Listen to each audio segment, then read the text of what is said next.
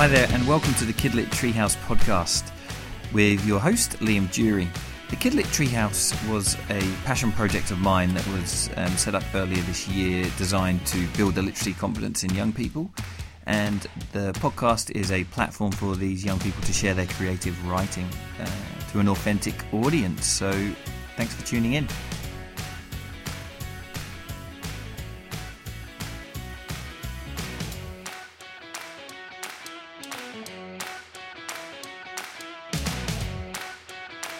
Hi there, we're joined today by some special guests, our first guests on the Kid Lit Treehouse podcast, so we're very excited to welcome Melinda and Jess today. So hi girls.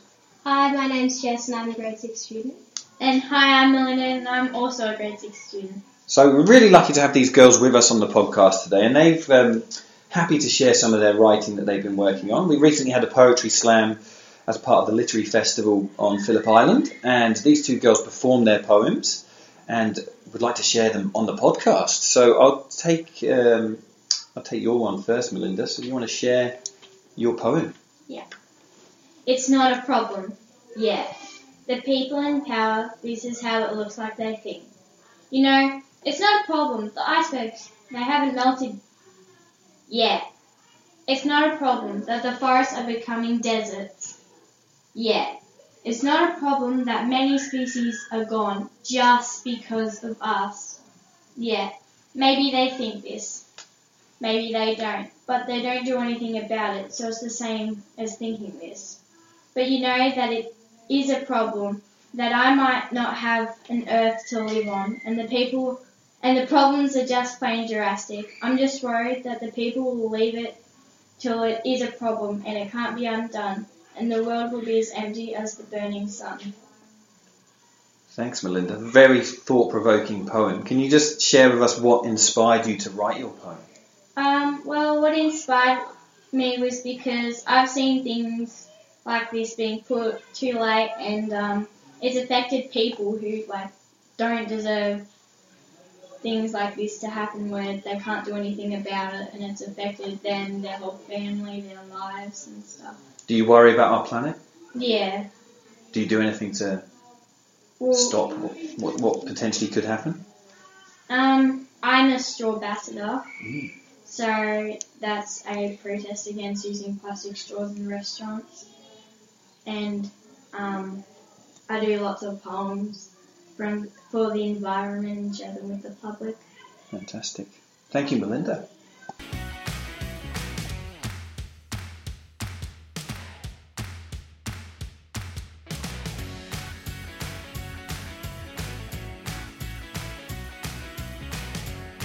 Okay, our next poet who's going to share their writing from the Poetry Slam, and actually one of the winners from the Poetry Slam is Jess. So, Jess, I'll just hand over to you.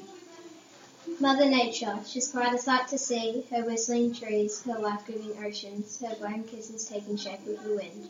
But on the downside of things, our world has been torn apart. So stopping destroying our earth will help the worst of things never start.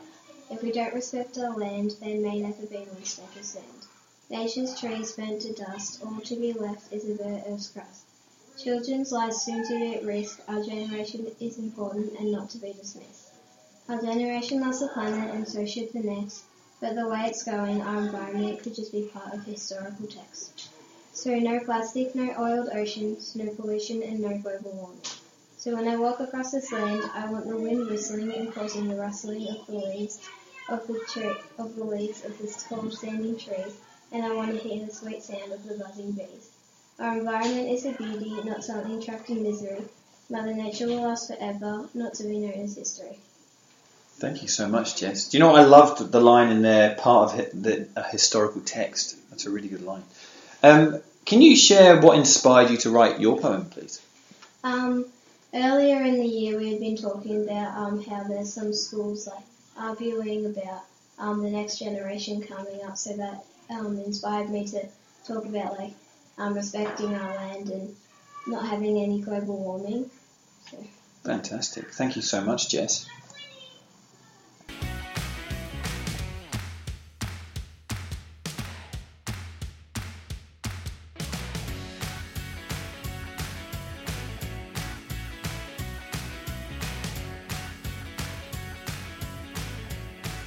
Now, girls, it's always good to have guests on the show, so thanks so much for coming on.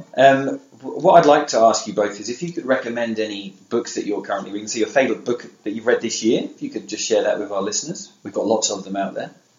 My favourite book is a book called The Darkest Minds by Alexandra Bracken. Okay, thanks, Melinda. And why did you choose that book? Because it's very empowering book and it's very interesting and it's kind of got a mix of fantasy with reality. Okay. And what age group would you recommend this book for? 13 to 14 years old and up. Okay, so kind of early secondary school. Yeah. Okay, all right, thanks very much. Jess, what about you? What are you reading at the moment? What's been your highlight of the year? I really like the book 5 Feet Apart. Okay, great. And who's that written by? Rachel Lippincott. Yes, I've heard of her. Yeah. Yeah. Can you tell us why that's your favourite book? I really like it because it's a mix of like my favourite kind of things to read. So like a little bit of drama and a bit like a romantic drama. There's a bit of comedy in it, and it's also like emotional, so it can like touch your feelings. Oh, nice. Do you have some tissues with you when you read that book? Are there a few tearjerkers? No, but I felt like it. Okay. I felt like I was about to at one time. Okay. No spoiler alerts, girls, with your books though. But thank you very much.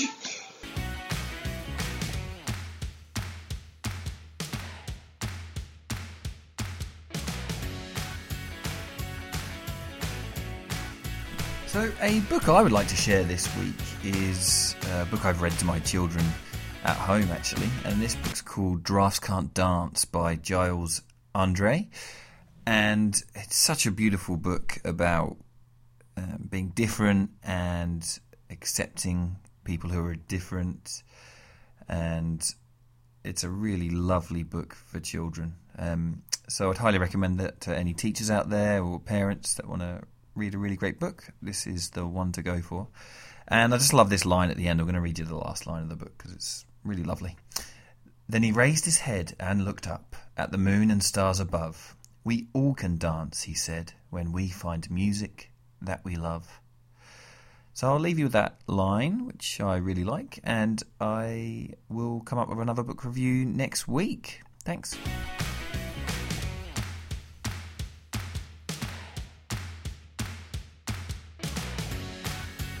Fact or fib, fact or fib, fact or fib.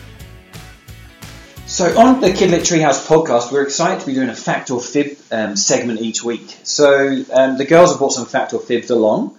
So basically what's going to happen is they're going to share a fact with us, and we've got to decide if it's a fact or a fib. As listeners, you can play along at home. Melinda, you kick off. So, a mantis shrimp can punch through bulletproof glass. A mantis shrimp Yes. can punch through bulletproof glass. I think that sounds a bit too far-fetched. I'm going for a fib. What about you, Jess?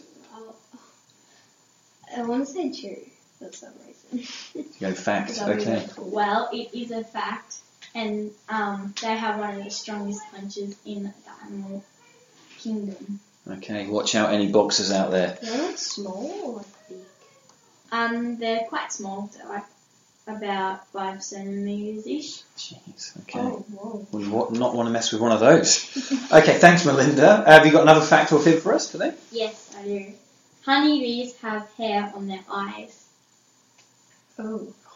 I've got a That sounds feeling so I've weird. read about this one. It does sound weird, but I think that's a weird fact.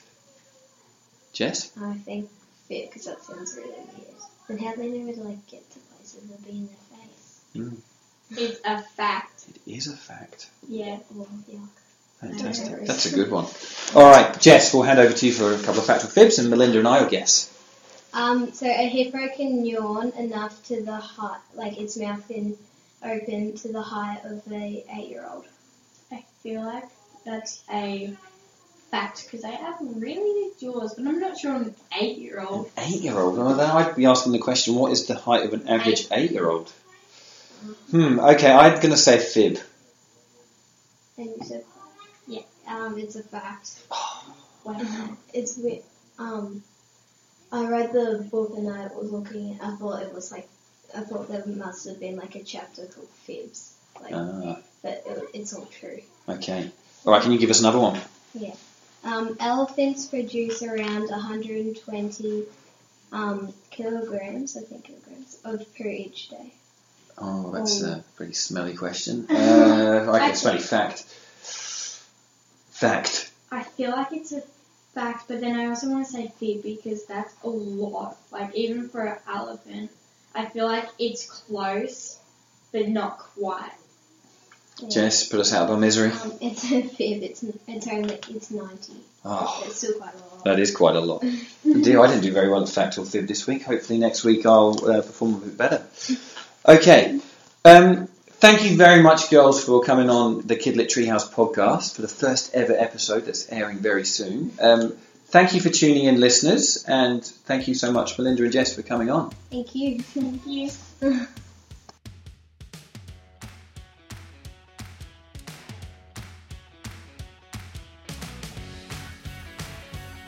That brings us to the end of our first ever episode of the Kid Lit Treehouse podcast. Thanks again to our guests that joined us this week, Melinda and Jess.